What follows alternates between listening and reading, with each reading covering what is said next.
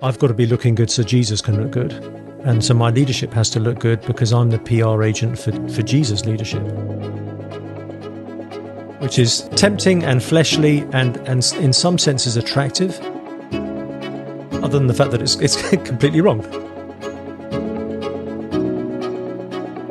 No, in my own heart, how many times I've thought, well, he must increase, and I'll increase too. We'll do this together.